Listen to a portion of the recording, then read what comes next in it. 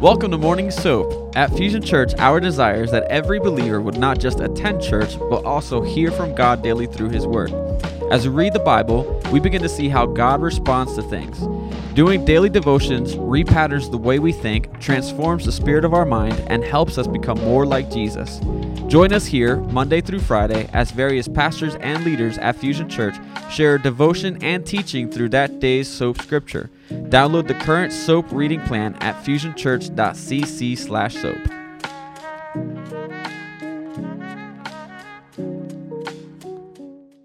Amen. Let's pray. Father, we love you, Lord, and we just welcome your presence, Father. Holy Spirit, I pray that you will be in every home, every vehicle, every office building, wherever my brothers and sisters are at, either right now or later on listening to the podcast.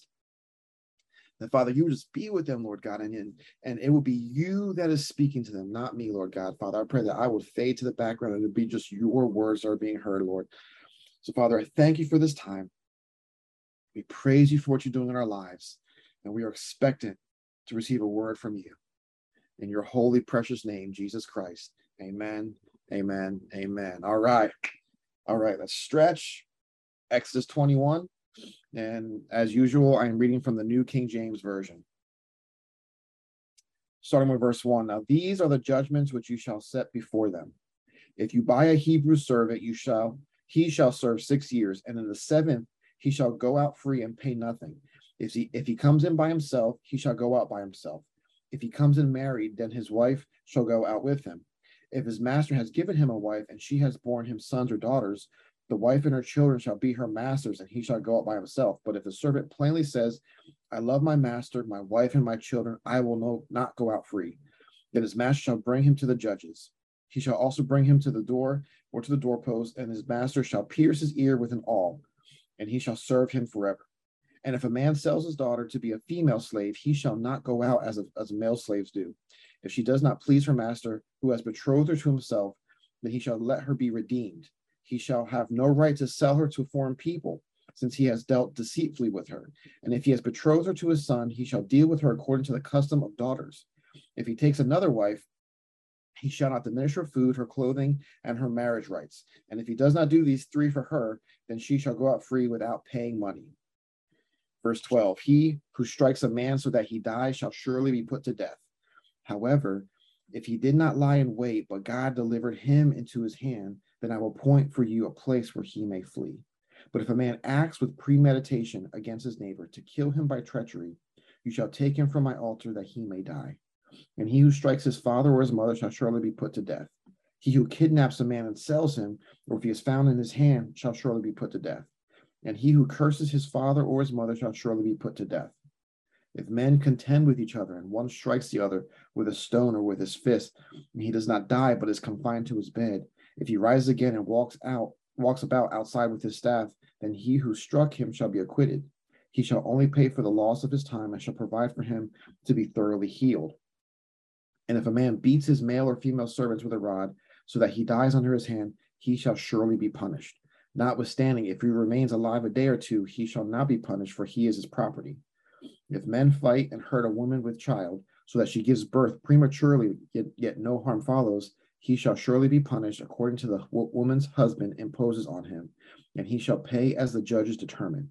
But if any harm follows, then you shall give life for life, eye for eye, tooth for tooth, hand for hand, foot for foot, burn for burn, wound for wound, stripe for stripe. If a man strikes the eye of his male or female servant and destroys it, he shall let him go free for the sake of his eye. And if he knocks out the tooth of his male or female servant, he shall let him go free for the sake of his tooth. Verse 28. If an ox gores a man or woman to death, then the ox shall surely be stoned, and its flesh shall not be eaten, but the owner of the ox shall be acquitted. But if the ox tended to thrust with his horns in times of past, and has been made known to his owner, and he has not kept it confined, so that it has killed a man or woman, the ox shall be stoned, and its owner also shall be put to death.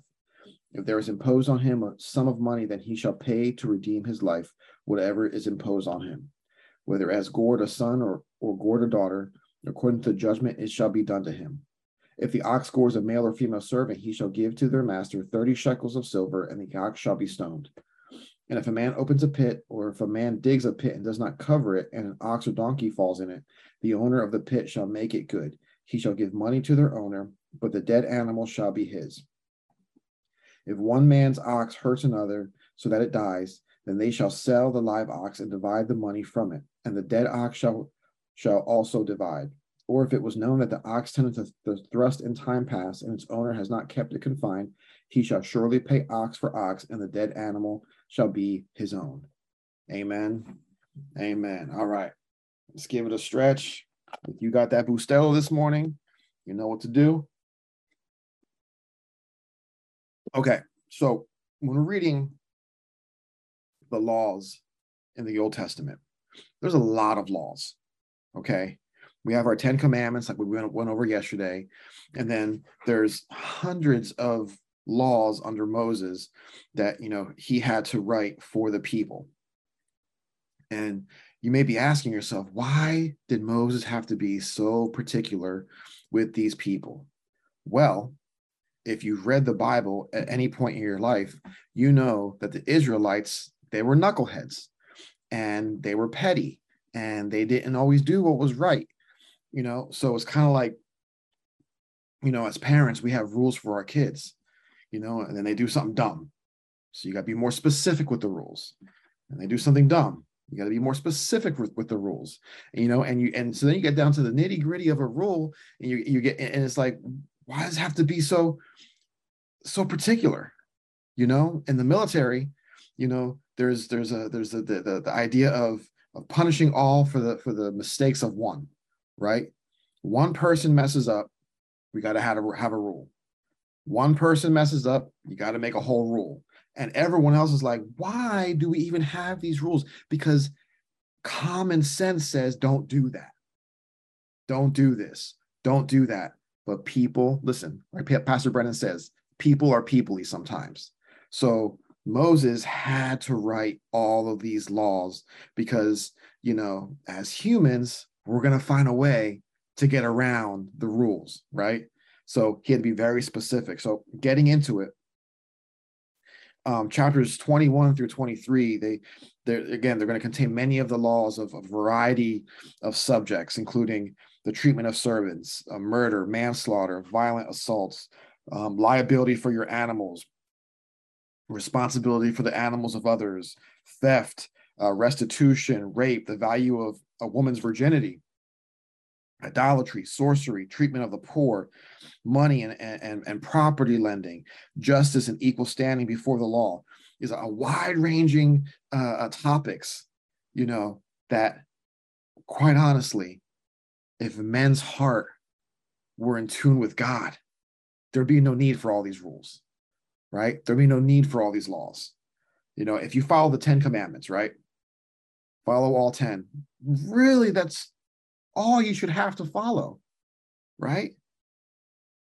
But then we start justifying and we start, well, what about this? What about that? So then Moses is like, all right, God, we got to be more specific with these people. Verse 2 says, if you buy a Hebrew servant, with ancient Israel, as with the entire ancient world, there were people who worked for others on the principle of servitude, right? And here they're slaves in some sense, but they're not necessarily in the brutal and degrading sense that when we think of slavery, right? Because when we think of slavery, we're automatically going to think about the slavery that took place in our country and the evil atrocities that took place, right? And so you hear the word slavery, that's what we think about because we are a Western culture, and that's what the history of our country did for hundreds of years. But slavery has existed for thousands and thousands of years. In this sense, when it comes to the Hebrews, the children of Israel, it was more of a servitude. Some think that the Bible is responsible for slavery, right? Because, again, in our country and our history with slavery, there were people who used the Bible to justify owning other people, right? We call those people idiots. They had no idea what they were actually reading, right? And that's what happens, brothers and sisters, when you read the word of God and you're not allowing the Holy Spirit to reveal the word of God to you. Okay? Because if you can know the Bible front and back, and you can quote all the scriptures, all that you want.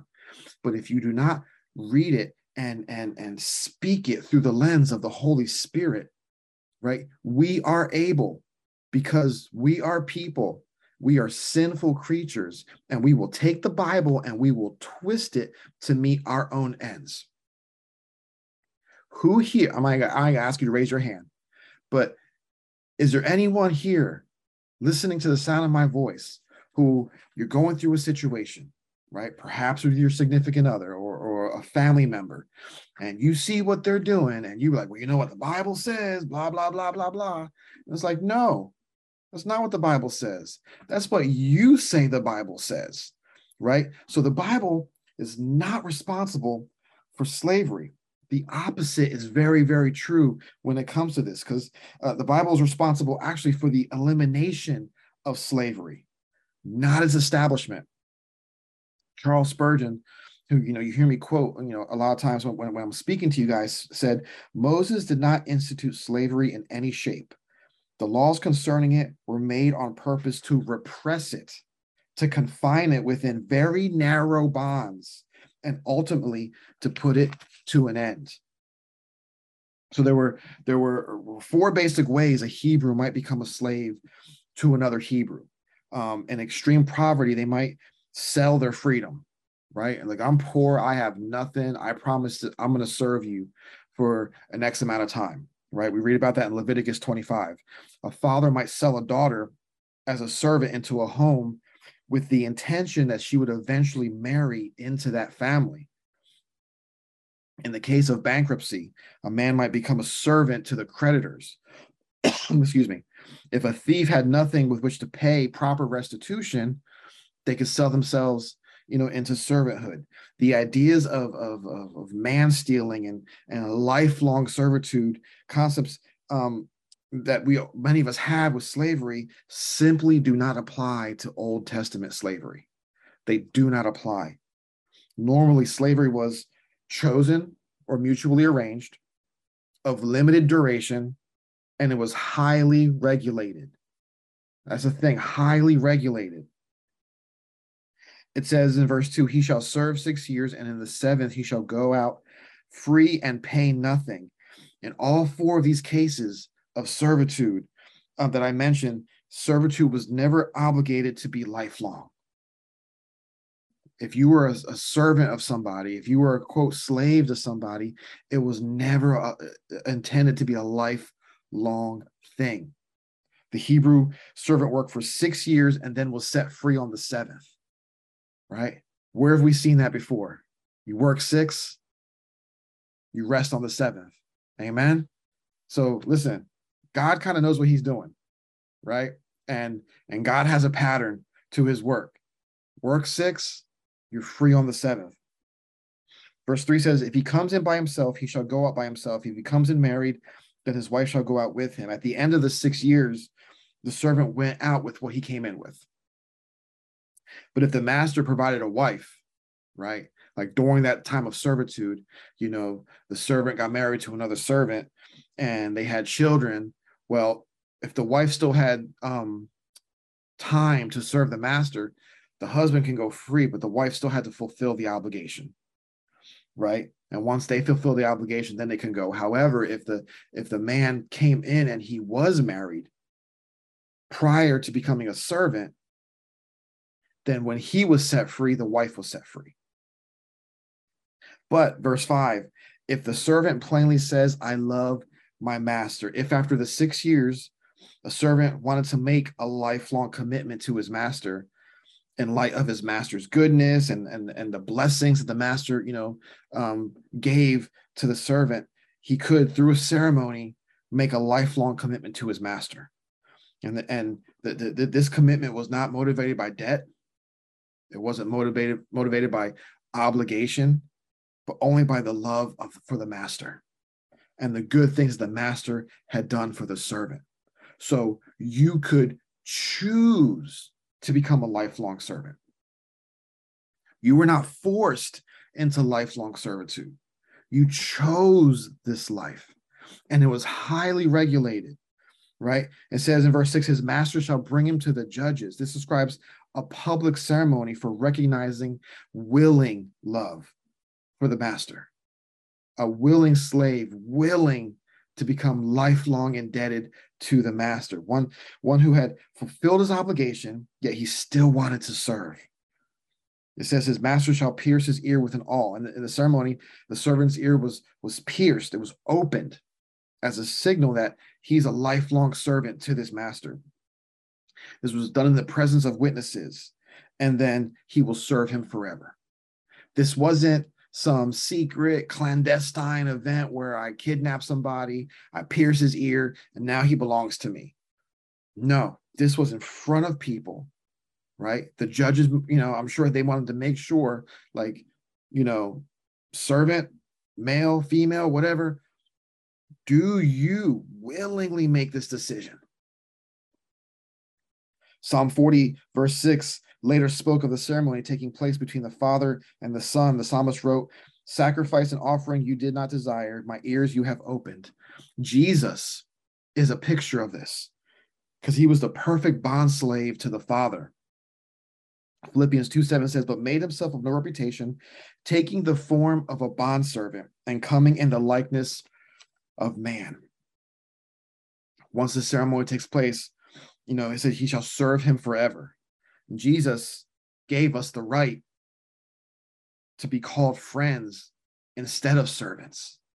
John 15:15 says, no longer do I call you servants, for a servant does not know what his master is doing, but I have called you friends. For all things that I have heard from my Father, I have made known to you. This is a picture of service to Jesus.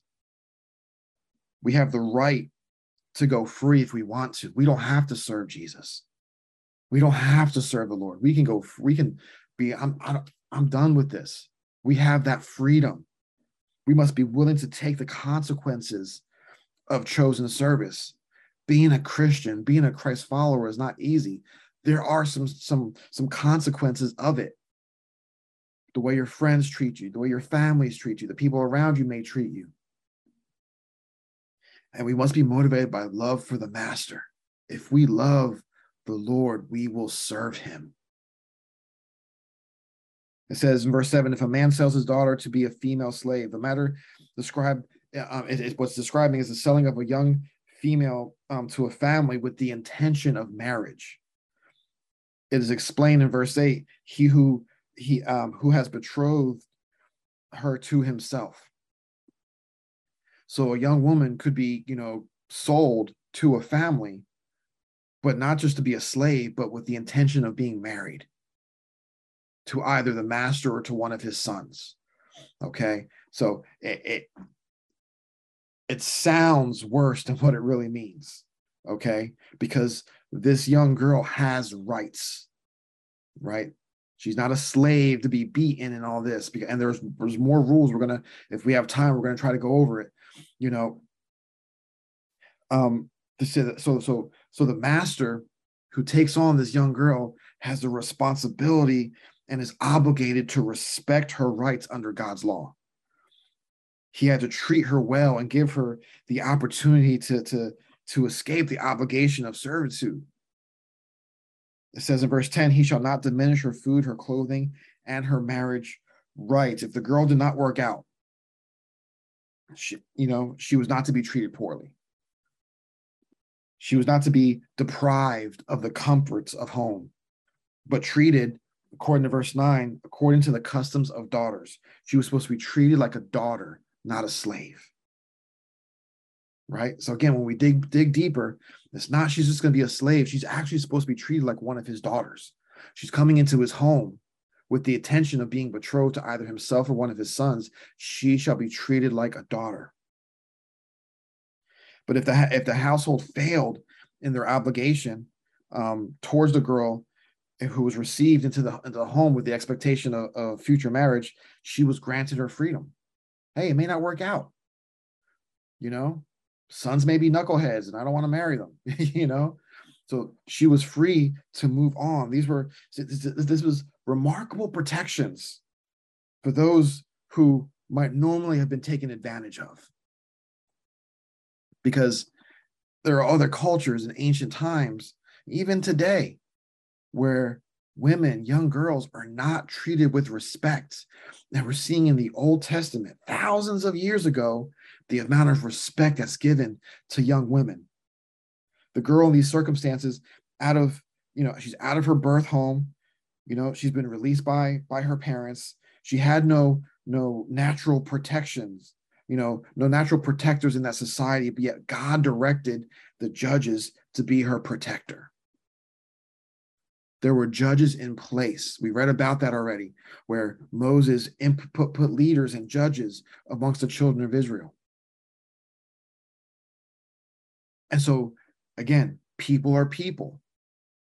And if this young woman was treated in a negative way, there were laws and protections in place to keep her safe and to protect her. Verse 12 says, he who strikes a man so that he dies shall surely be put to death. The principle for capital punishment goes way back to Genesis 9, verse 6, where it says, whoever sheds a man's blood, by man his blood shall be shed. For in the image of God he made man.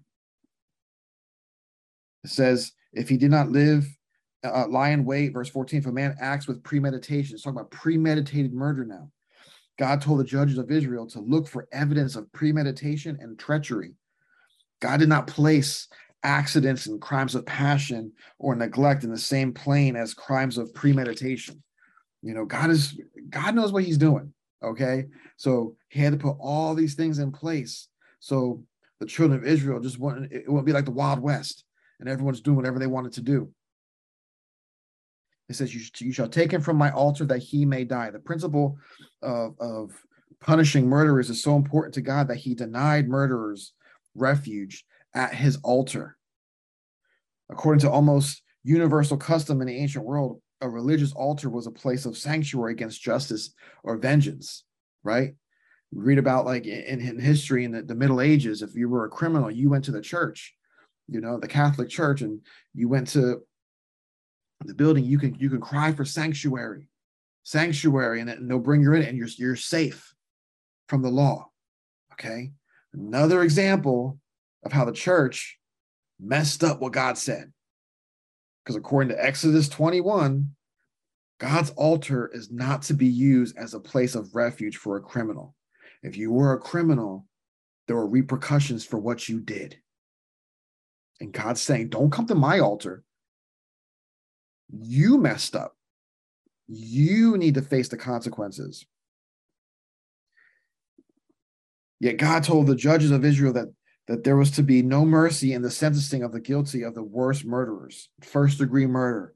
The murder was to find no protection in misunderstood or misapplied faith. All right, God said that the unpunished murderers defiled the land. If you were a murderer, you defiled the land. You have no place in the land. Numbers 35, beginning with verse 31, says, moreover, you shall take no ransom for the life of a murderer who is guilty of death, but he shall surely be put to death. Verse 33, so you shall not pollute the land where you are, for blood defiles the land, and no atonement can be made for the land, for the blood that is shed on it, except by the blood of him who shed it.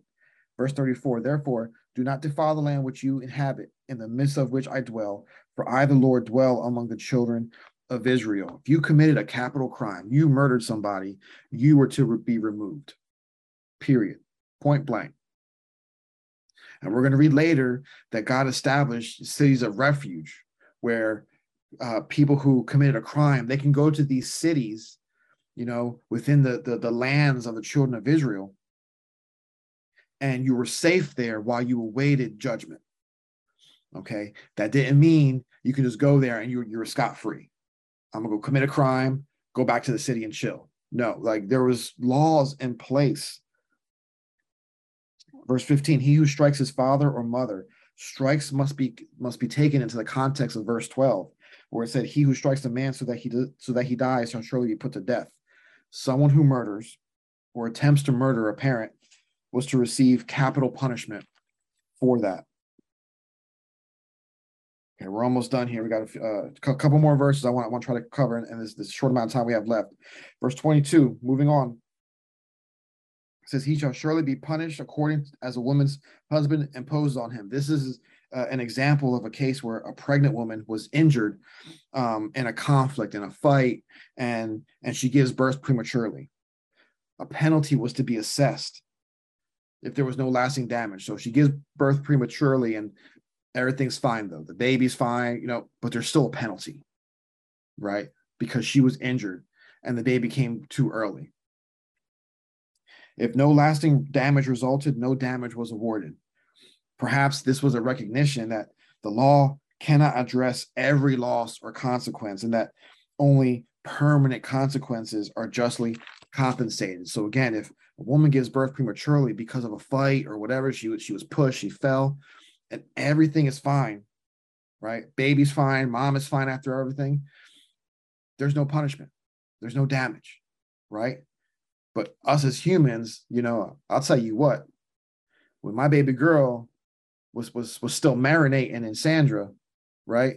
If God forbid something happened and she was pushed and she came prematurely, I'm gonna tell you what, I might have to take off my crown right quick and put it down, you know what I'm saying? And there's gonna be consequences and repercussions. But that's just Jason, right? That's just Jason. That's the flesh speaking. But God says there's no damage, there's no lasting consequences, there's no punishment, right? And that's God saying, like, listen, we have to look at the whole situation. Verse 24 talks about eye for an eye, right? Tooth for a tooth, hand for a hand, foot for foot, right? So even the eye for an eye principle has limited retribution. This law was meant to block man's natural desire for vengeance. It was not given as a license for revenge. Okay, we think eye for an eye. You do something to me, I'm gonna do something worse, right? That's not what God is saying here, right?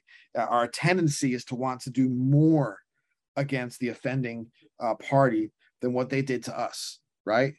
You hurt me, I'm gonna hurt you worse, right? Who's with me? You do something to me, I'm gonna do something worse to you. You know what I'm saying? Again, that's the flesh speaking, but God is saying, no. We are going to give equal punishment, right? The principle can apply to our modern practice of assessing huge punitive damages in lawsuits. This law presents the principle that only the loss itself is to be compensated, right? Verse 26, if a man strikes the eye of his male or female servant and destroys it, he shall let him go free for the sake of his eye. Eye for an eye had a different application for servants. If injured by the master, then the servant received something even more precious than their eye or their tooth or whatever it is. They receive their freedom. So you become a servant, and in week one, master, strikes you and you lose an eye, you're free, right? Like the master went above and beyond what he was allowed to do to you. You have your freedom. These laws don't try to make the master feel a certain way about his slave. Instead, the laws guide the behavior of the master, giving him incentive to protect and honor his slave, treating them more like an employee than a work animal. Again, the Bible did not establish slavery. The Bible goes out of its way to remove slavery. All right. And as we close, we're talking about slavery on the practical sense, right? Let's talk about the spiritual sense. You see, brothers and sisters, we have been slaves to our sin. We have been slaves to the devil, right? And the devil has been doing this a long time and has kept us captive. He does what, and he keeps us wallowing in our sin and in, and in our depression and everything that he puts upon us, right? But Jesus came to set the captives free. Jesus came to break those chains of slavery with our sin. Jesus came to remove us from the power of the enemy. And he calls us to be his bondservants, right? But we can willingly choose. Come on, this is important. We can willingly choose to be Jesus' bondservant. We can willingly choose to serve him. No one says you have to be a Christian.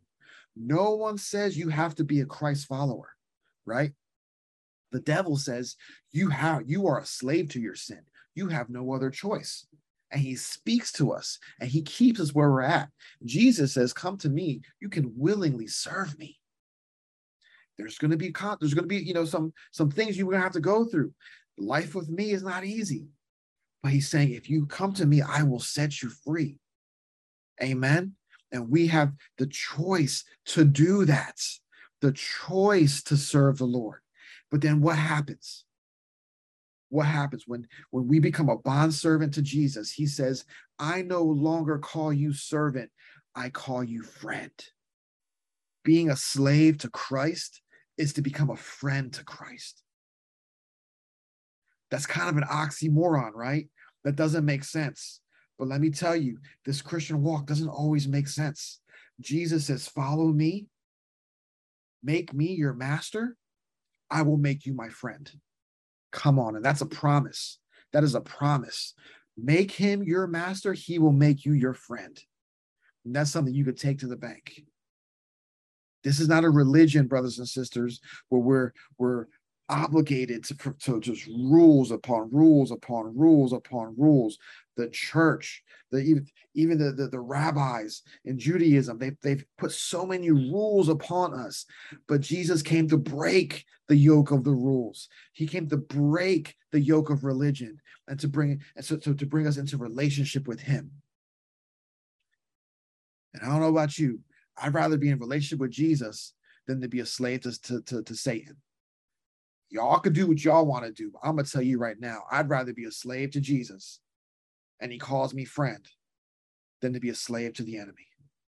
Amen. Let's pray. Father God, we love you, Lord, and we just thank you for your word, Father. We thank you, Father, that we can look at a passage of scripture like Exodus 21, where it's just rules upon rules, having to deal with slaves and all this stuff, Father, but we can still find truths, Lord God. We can still see your handiwork, Father. We can still see your fingerprint on this word, Lord God, that, Father, we can come to you and you call us friends. So thank you, Father, for what you're doing in our lives. Father, I pray for each and every one of my brothers and sisters on this call, Lord God. I pray for my brothers and sisters listening later on to the podcast, Father, Lord, that you just speak to them, Lord God. Father, reveal things in their lives that they have not yet given up to you, Lord Jesus. Father, things that they're still slave to, that they're still captive to, Father, Lord. And Father, I pray that they will just give it to you. Give it to you, Father, so that you can call them friend, Father. So, Father, we just praise you for what you're doing. We thank you, Father. We continually are grateful for your grace and mercy. In Jesus' name, amen and amen and amen. All right, guys. I love you all. Y'all are amazing. I will see you again next week. God bless.